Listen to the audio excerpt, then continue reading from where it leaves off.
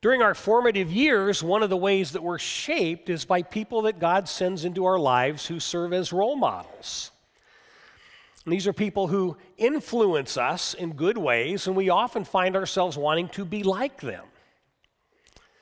And in my life, my primary role model was my dad.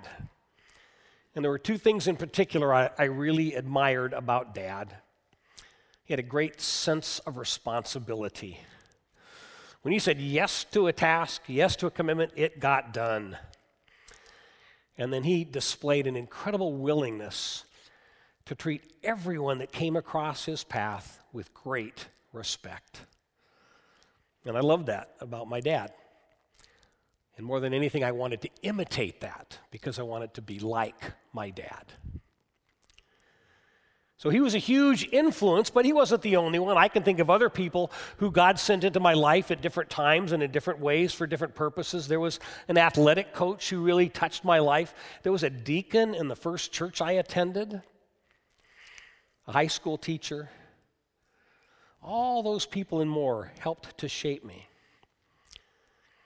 And I know if I was to talk with you, you could list people who've been role models in your life. Men or women that came along and who passed good things on to you. Good role models are so important because they help to shape our character and our behavior. And because we admire them, we copy them and we try to reproduce their best qualities in our own lives. These are people that we really do want to imitate.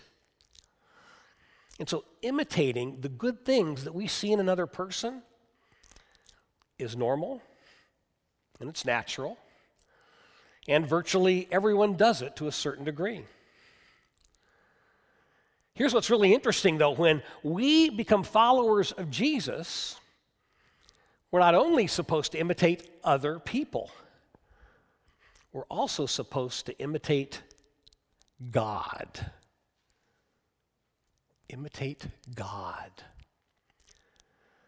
The God of heaven and earth wants to be one of our role models.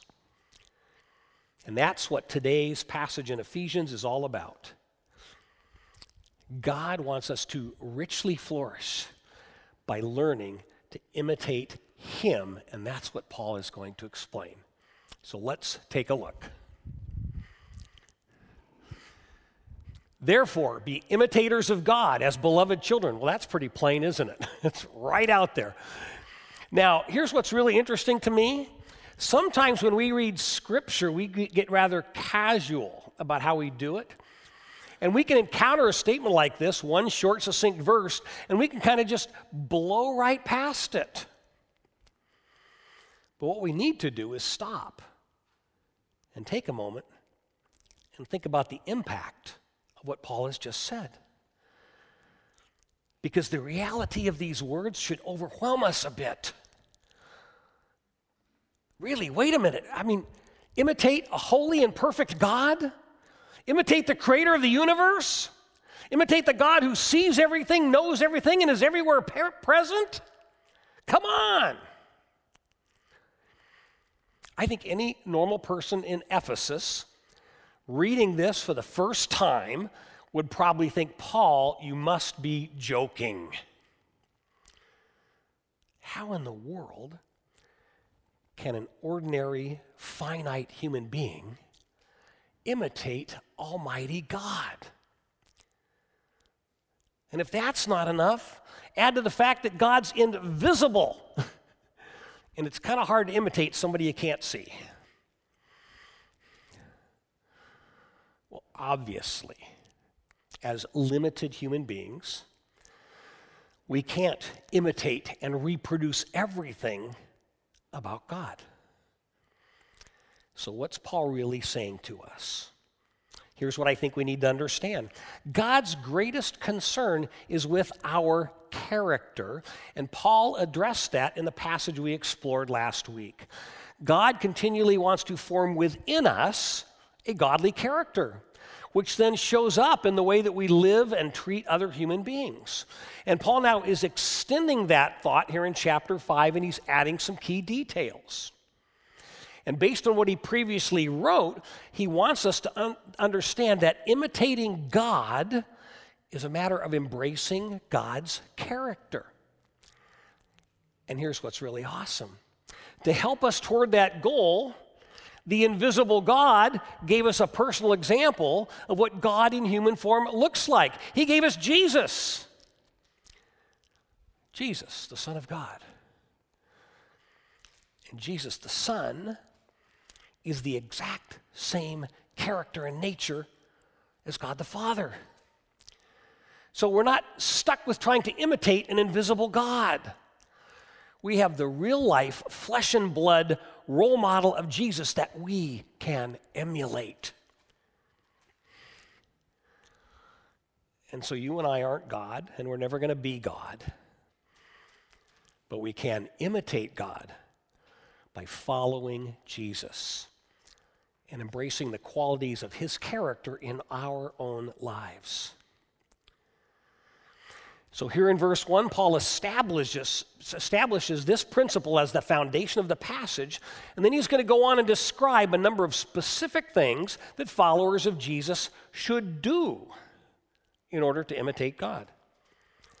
And if you and I allow God to continually reshape our character, then we will find it possible to increasingly do the things that are listed in the rest of this passage.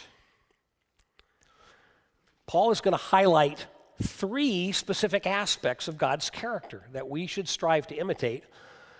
And it's because these 3 things really affect us and others. These particular characteristics have a significant impact on us and the people around us. And so the first thing we need to do if we want to imitate God is to express God's love. Let's continue on in verse 2. And walk in love as Christ loved us and gave himself up for us, a fragrant offering and a sacrifice to God. But sexual immorality and all impurity or covetousness must not even be named among you, as is proper among saints. Let there be no filthiness, nor foolish talk, nor crude joking, which are out of place, but instead let there be thanksgiving. For you may be sure of this, that everyone who is sexually immoral or impure, or who is covetous, that is, an idolater, has no inheritance in the kingdom of Christ and God. So Paul begins by telling us that love should permeate our lives. That's because of who Jesus is. He loved us and he died for us. And then Paul spells out some behaviors that give evidence of a loving character. And there's a particular thread that binds all this together. If we're expressing God's love, then we won't engage in behavior that harms ourselves or harms other people. And you see, we often misunderstand love, but God's love is generous, but it's not a love of anything goes. It's not a love that encourages self-indulgence. God loves us enough to say, don't do that, because it's not good for you or the people around you. And Paul gives us some specific examples of those limits on love, those boundaries on love. So, for example, we're encouraged to avoid any sexual behavior that is immoral or impure. Impure in this context means perverse. So what's the difference between immorality and perversity? Well, sexual intimacy has been designed by God to be experienced within the context of a marriage between a husband and a wife. That's normal and it's moral. When sexual activity happens outside of marriage, it's immoral, but it's not necessarily perverse, because perversity refers to sexual acts which degrade one or more of the people involved. And Paul highlights that because in Ephesus, there was a lot of sexual immorality and there was a lot of perverse sexuality. And that's because Ephesus was a community that exalted sex. This city had a temple to a goddess named Artemis. And she was the goddess of fertility, and the way that you worshiped her was through all forms of sexual activity, much of it very bizarre and perverse, way outside the boundaries established by God. And this was rampant in the community. The only way believers in Ephesus could protect themselves against getting sucked into that was by imitating God rather than by imitating the behavior of the people around them. In that culture, it was very critical that when it came to sexual expression, they needed to pick the right role models. The role model of their community was not healthy. And I think we understand that because the temptations in the sexual area of life are just as profound today. Pornography and adultery permeate our culture. And it's important to understand that it's not just men who fall into these traps. Did you know that the fastest growing group to embrace pornography today is women? And that's true. And it's a direct result of the invention of the e-book, the electronic book. You see, when you read a book on your e-reader, your device, there's no book cover, which means nobody knows what you're reading. And you can sit out in public and read anything you like, and nobody's going to know, because there's no sorted cover that's showing people what you're looking at. And publishers have discovered they can take traditional female-oriented romance books, spice them up with graphic descriptions of sexual encounters, and lots of women will buy those ebooks. Oh, human sinfulness. We take good things that are invented, and we always find a way to misuse them. None of this is good for the hearts and minds and souls of the women who read that stuff, any more than it's good for men to look at porn on the internet. And here's what strikes me. The centuries come and the centuries go, but the temptations stay the same, because the human condition is the same. And so God asks us to harness our sexual appetites for our own good and for the good of others, because sexual activity outside of God's boundaries always is harmful. Yes, it may be pleasurable in the moment, but it cannot and will not nourish the human soul.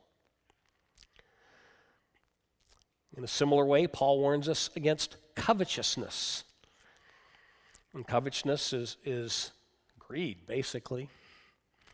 It's when we want stuff. We want money and we want possessions. And Paul's saying, just as you need to harness your sexual appetite, you need to harness your materialistic appetite. And when we become greedy for cash or for things, we can find ourselves then sometimes taking unfair advantage of other people. We can find ourselves losing a sense of generosity to share what we have with those in need, because we want to keep our hands tightly gripped on our stuff. Covetousness is not good for our own souls, and it's not good for the people around us. And so just as sexual impurity and greed were issues back in the first century, they're an issue today. And I think one of the reasons that we take these things lightly is that we like to joke about them. And we joke about them because we don't take them very seriously. Paul talks here in verse 4 about foolish talk and coarse joking. And I find that interesting because I think one of the leading edges of the direction of our culture today is comedy. And sadly, the humor in our society is in a very downward spiral. A whole lot of our humor today is very coarse and very degrading. And a whole lot of it focuses on sex.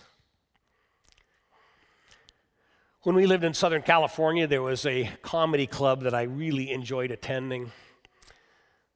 But I had to stop going because the caliber of the humor was getting so bad. And it was funny. It was making me laugh. But that doesn't mean it was good for me. And so to imitate God, I walked away from it. To imitate God, I gave up something I enjoyed. And once I stepped away from it, I found that I didn't really miss it. And by removing something from my life that was not godly, I made space for God to move in and help my soul flourish more richly. So I gave up comedy clubs, but I sure didn't give up humor, because laughter is a great gift from God, and it's good and it's wonderful, and sometimes it's even healing for our souls when we use it properly. There are many funny things in life, and our home's always been a place full of laughter. And we enjoy humor and fun together. We just need to learn to laugh in a way that helps us imitate God. To laugh at appropriate things in appropriate ways. And so Paul's talking here about sex and covetousness, money and possessions, and conversation. And how do we actually imitate God in these particular areas of life? We do it by learning some self-control. And according to Galatians chapter 5, verses 22 to 23, self-control comes from the Holy Spirit. It's part of the fruit that He grows in our character.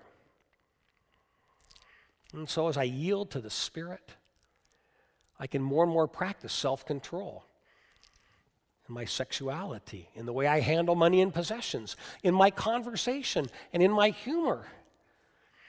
And the more that I do that, the more that I am imitating God. And I am allowing my character and my behavior to reflect God's love. And when we learn to love within the boundaries established by God, it is incredibly freeing, and it adds greatly to the richness of life. So if we want to imitate God, then the first thing we need to do is express God's love. And after laying that out, Paul then moves on to a second aspect of God's character that we need to imitate. He says we need to shine God's light. So let's continue on in verse 6.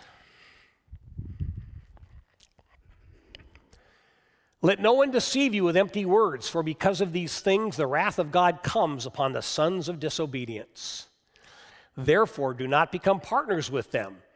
For at one time you were darkness, but now you are light in the Lord. Walk as children of light.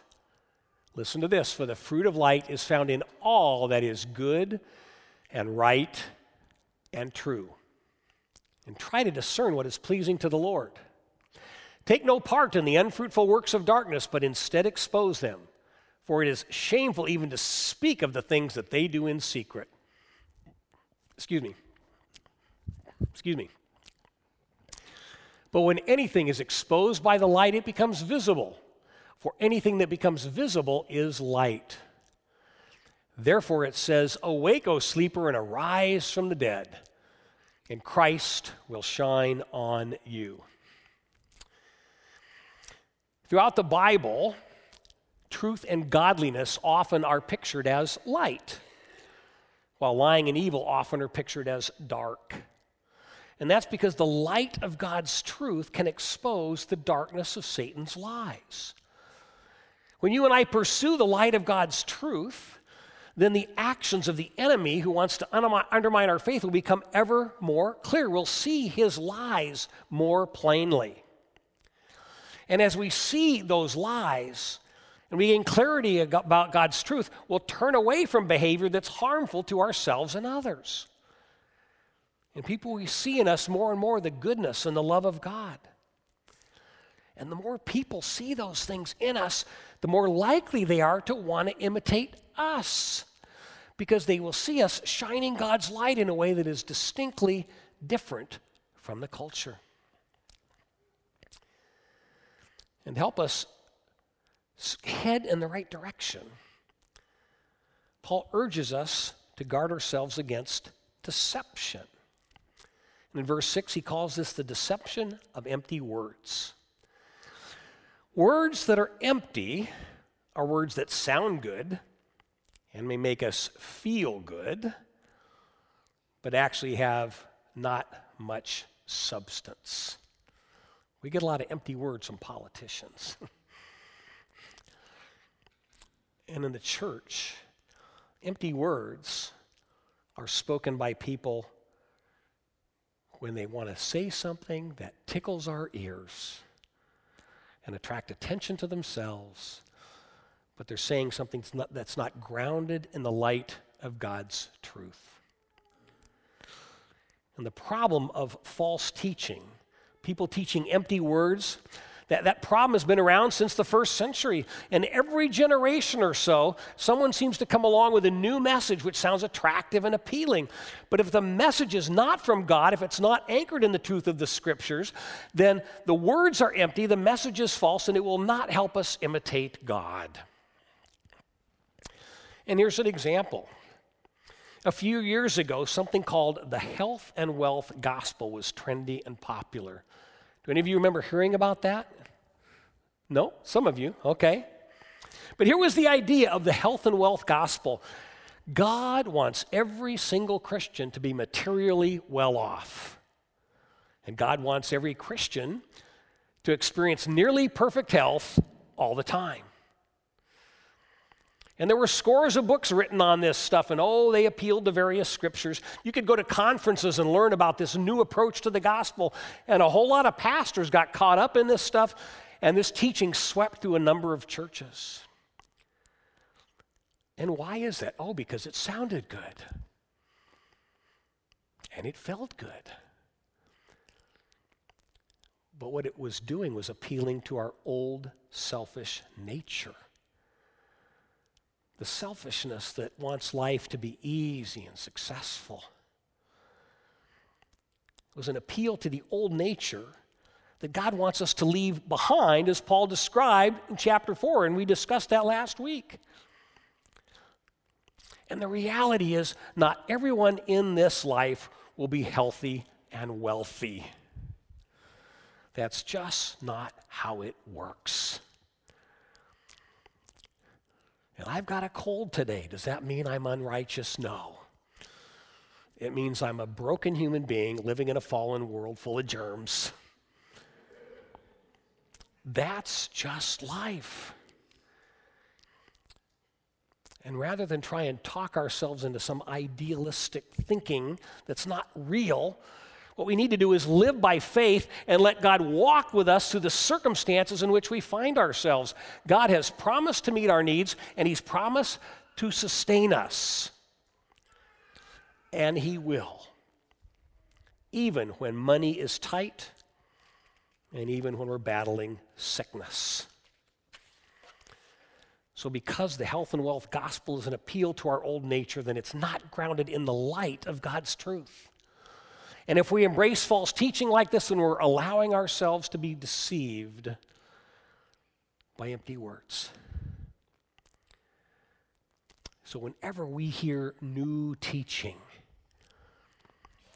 we need to ponder it, pray over it, and go back to the Scriptures and say, is this in line with the light of God's truth? Because we don't want to be deceived. We want to keep imitating God. And so part of what Paul wants us to understand is that temptations for believers come from outside the church, and they also come from inside the church. It wasn't any different in the city of Ephesus. They had this perverse sexuality going on in their community, and there were secret idolatrous rituals that were very ungodly. And then there also were false teachers who would show up and promote cool new ideas that didn't line up with the teachings of Jesus. And the church faces this in every generation. Challenges from within, challenges from without. And so Paul says to believers, avoid all the stuff that comes from darkness and walk in God's light. And the more that you walk in God's light, you can engage in behaviors that are good and right and true, behaviors that are anchored in the truth of the Scriptures. And then you'll be able to continue to imitate God. And behaviors that are good and right and true flow naturally out of a Jesus-shaped character. All of these matters are very serious, and Paul drives home his point in verse 14 with a quote when he says, "Awake, O sleeper, and arise from the dead, and Christ will shine on you." Now, we don't recognize that quote, but the words would be very familiar to Paul's readers because they're most likely a line from a popular first century hymn. These are words that the church would sing. And these words are a wake-up call for believers. It's a warning. Don't fall asleep at the wheel. Pay attention to what we're thinking and doing. And let the light of Jesus shine through us. And that is great advice for believers in every generation. And so as we strive to imitate God, we express God's love, we shine God's light, and then Paul wraps up this section with a third aspect of God's character that we should try to emulate. We embrace God's wisdom. Let's continue on. Look carefully then how you walk, not as unwise, but as wise, making the best use of the time because the days are evil.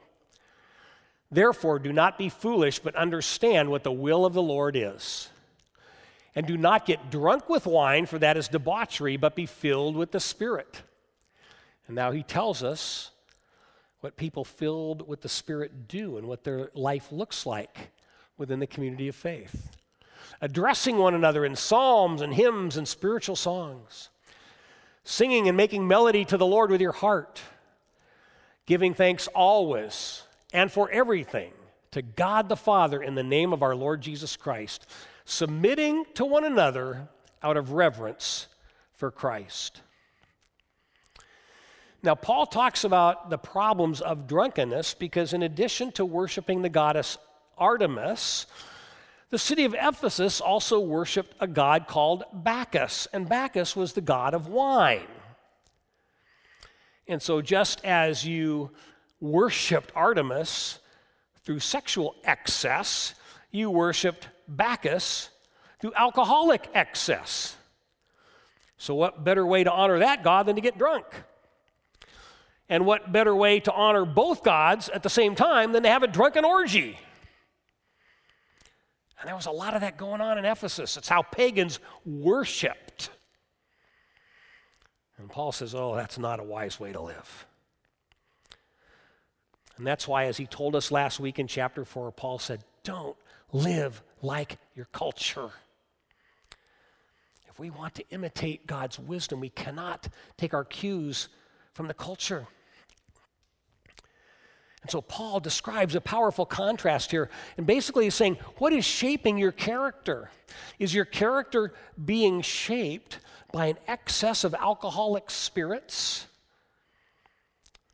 Or is your character being shaped by the Spirit of God?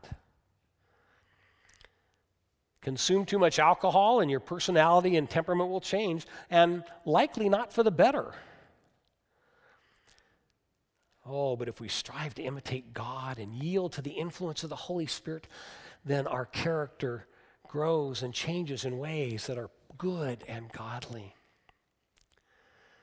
God's Spirit helps us make wise choices. Unlike alcohol, which chemically depresses the part of the brain where we make decisions about how to control ourselves. And that's why drunk people lose their self-control, while spiritual people imitating God improve their self-control. And so there's a word of caution here about the need for healthy boundaries once again. And so if you choose to drink alcohol, please, please, please do it in moderation. Never yield your self-control to anything or to anyone except to the influence of the Holy Spirit of God. And when we let the Spirit lead us, then the richness of life emerges more and more. As we increasingly learn self-control, as we increasingly embrace God's wisdom and live it out, then the church becomes increasingly an uplifting place. A community of spiritual music and thankfulness. A community where we encourage each other in the life of faith. And there's one more aspect of our life together that's really important, which Paul addresses in verse 21. But first I need to make a comment about the way that verse often is portrayed in our Bible translations. We are blessed to have a plethora of Bible translations today. But one of the things that I hate is when Bible translators insert subheadings into the passages. And subheadings are not part of God's inspired text. They are editorial intrusions. And I know the translators are trying to be helpful by giving us a subhead that says, oh, this is kind of the topic that you're going to be reading about next, but the placement of these subheads is highly subjective. And because they break up the passage, they can have an adverse effect on how we read and understand God's word. And verse 21 is a case in point. Some Bible versions, like the ESV that we use, insert a subhead after verse 21. So then, as we're reading, we tend to link it with what we just read here. But then it means we kind of mentally leave it behind when we move on to the next section. Many other Bibles insert the subhead before verse 21, which means that we don't really think about it in connection to the passage that we've just been reading. We leave it for the next section. And this causes us to miss something really, really important, because verse 21 is what I call a hinge verse. It gives us a rich insight into our life together in the family of God, which we've just been talking about. And then Paul moves on in the section that we're going to talk about next week. It also gives us rich insight into our life together in our own families. Verse 21 is the hinge between these passages, and so we need to keep it connected to both. And so today, this verse is a wonderful culmination to all that we've read. And next week, it will be a wonderful lead-in to what we will read. And here's why verse 21 is so rich. As God transforms our character, we become a community that practices mutual submission. That's a short way of saying what Paul said. He said, submit to one another out of reverence for Christ. Mutual submission. Now, we get really hung up sometimes on the word submission, but it simply means to voluntarily show deference to another or to willingly yield to another. And in the church, we defer to each other based on our different gifts and abilities. We yield to each other based on the different roles we play in the church. And here's why this is so important. It's a hugely significant aspect of what it means to imitate God. Remember, God has chosen to reveal himself to us in three distinct ways: as Father, Son, and Spirit. Three persons, one God. And guess what? Each person of God has a distinctive role to play in our lives, which means that they defer to each other so that each one can play his proper role. To give just two examples, Jesus, only Jesus, went to the cross. The Father didn't, the Spirit didn't. Only the Holy Spirit comes and lives within us. You see, each person of God trusts the others to play their parts, and they willingly and selflessly defer to that. And so in a similar way, you and I imitate God when we defer to each other, as we let people use their different skills and abilities and gifts to enrich our life together.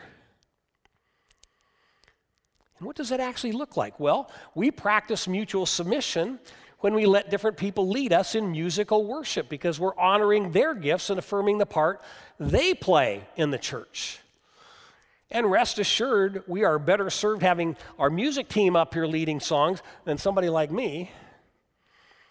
See, I might love to be up here, but I yield to their gifts and talents and abilities. And every week I submit to the wisdom of the tech team because they know way more about sound and lighting and media than I do.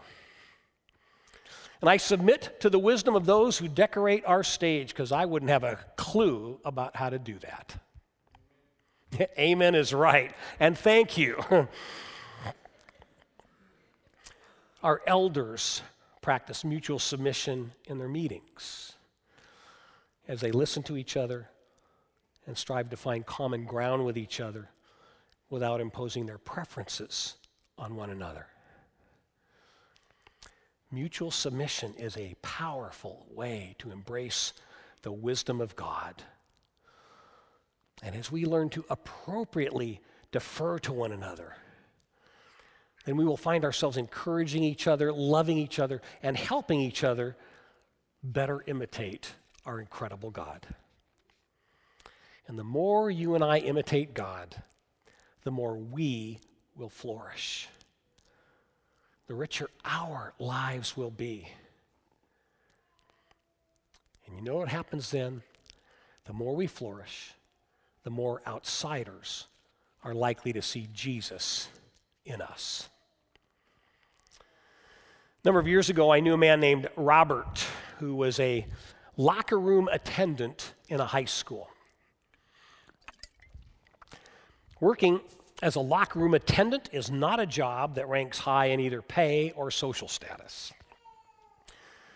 But the way Robert performed that job enabled him to become a man of incredible significance. You see, Robert didn't find his identity or his self-worth in his position or his pay. He found his identity in Jesus Christ. And throughout his life, he had one overriding goal. He wanted to imitate God. And so above all things, he strived to live out what we just read from the Apostle Paul. Robert wanted to be a man who expressed God's love, who shined God's light, and who embraced God's wisdom. And he brought that character with him into the high school locker room.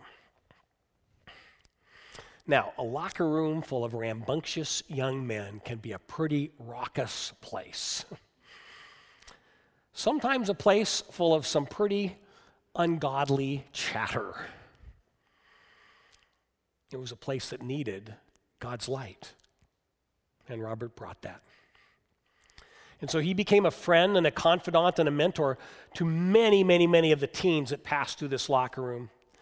Many of them came from broken families and had no positive male role models. Many of them were under peer pressure to get involved with drugs or to join local gangs. But Robert became a man who they could imitate.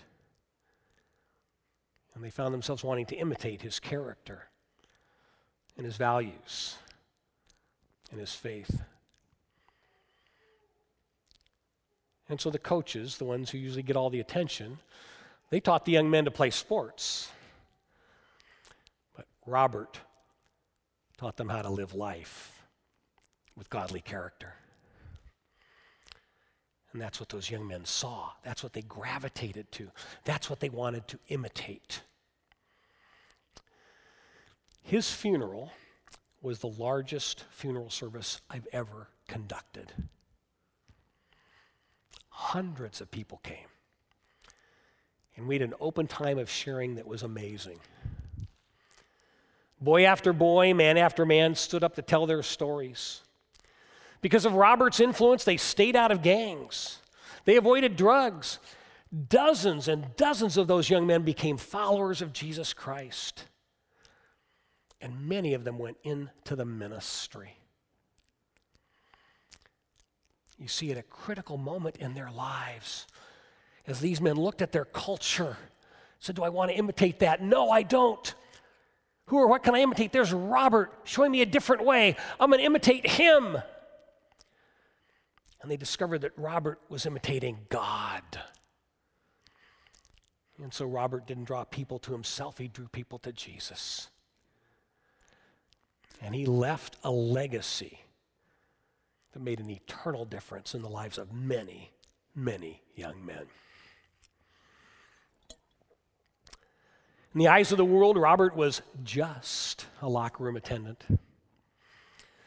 In the eyes of the world, he was a simple man of limited education doing a simple low-end job. But for the young men who knew him, he was an ideal role model. His life was worth imitating because it was a life filled with God's love and God's light and God's wisdom.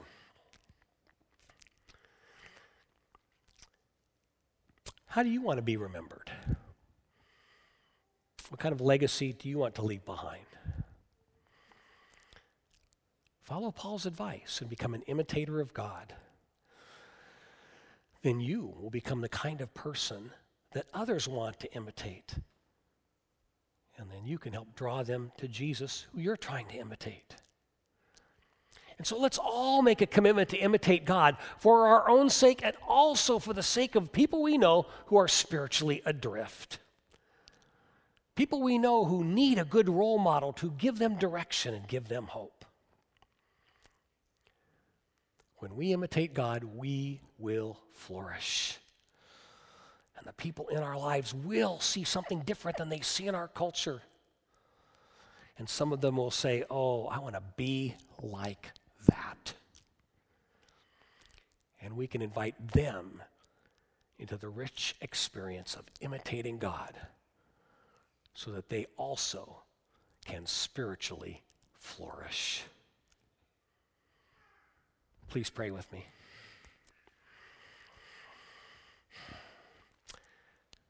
Lord, imitating you can be a huge challenge. And help us to realize that we can do this with your help. Teach us to rely on the guidance and the power of the Holy Spirit to turn away from self-indulgent and harmful behavior. Please help us daily to pursue your love and your light and your wisdom so that people will see Jesus Christ in us. Father, as we strive to imitate you, may we flourish. And may our flourishing draw people to us. May they want to come to us and say, I like what I see in you, I want to be like that. And we can show them how to walk with us in imitating you, Lord. Father, write the truth of this scripture on our hearts today, and may it show up in our lives. For our sake and for the sake of people around us who do not yet know Jesus. And we pray this in Jesus' name. Amen.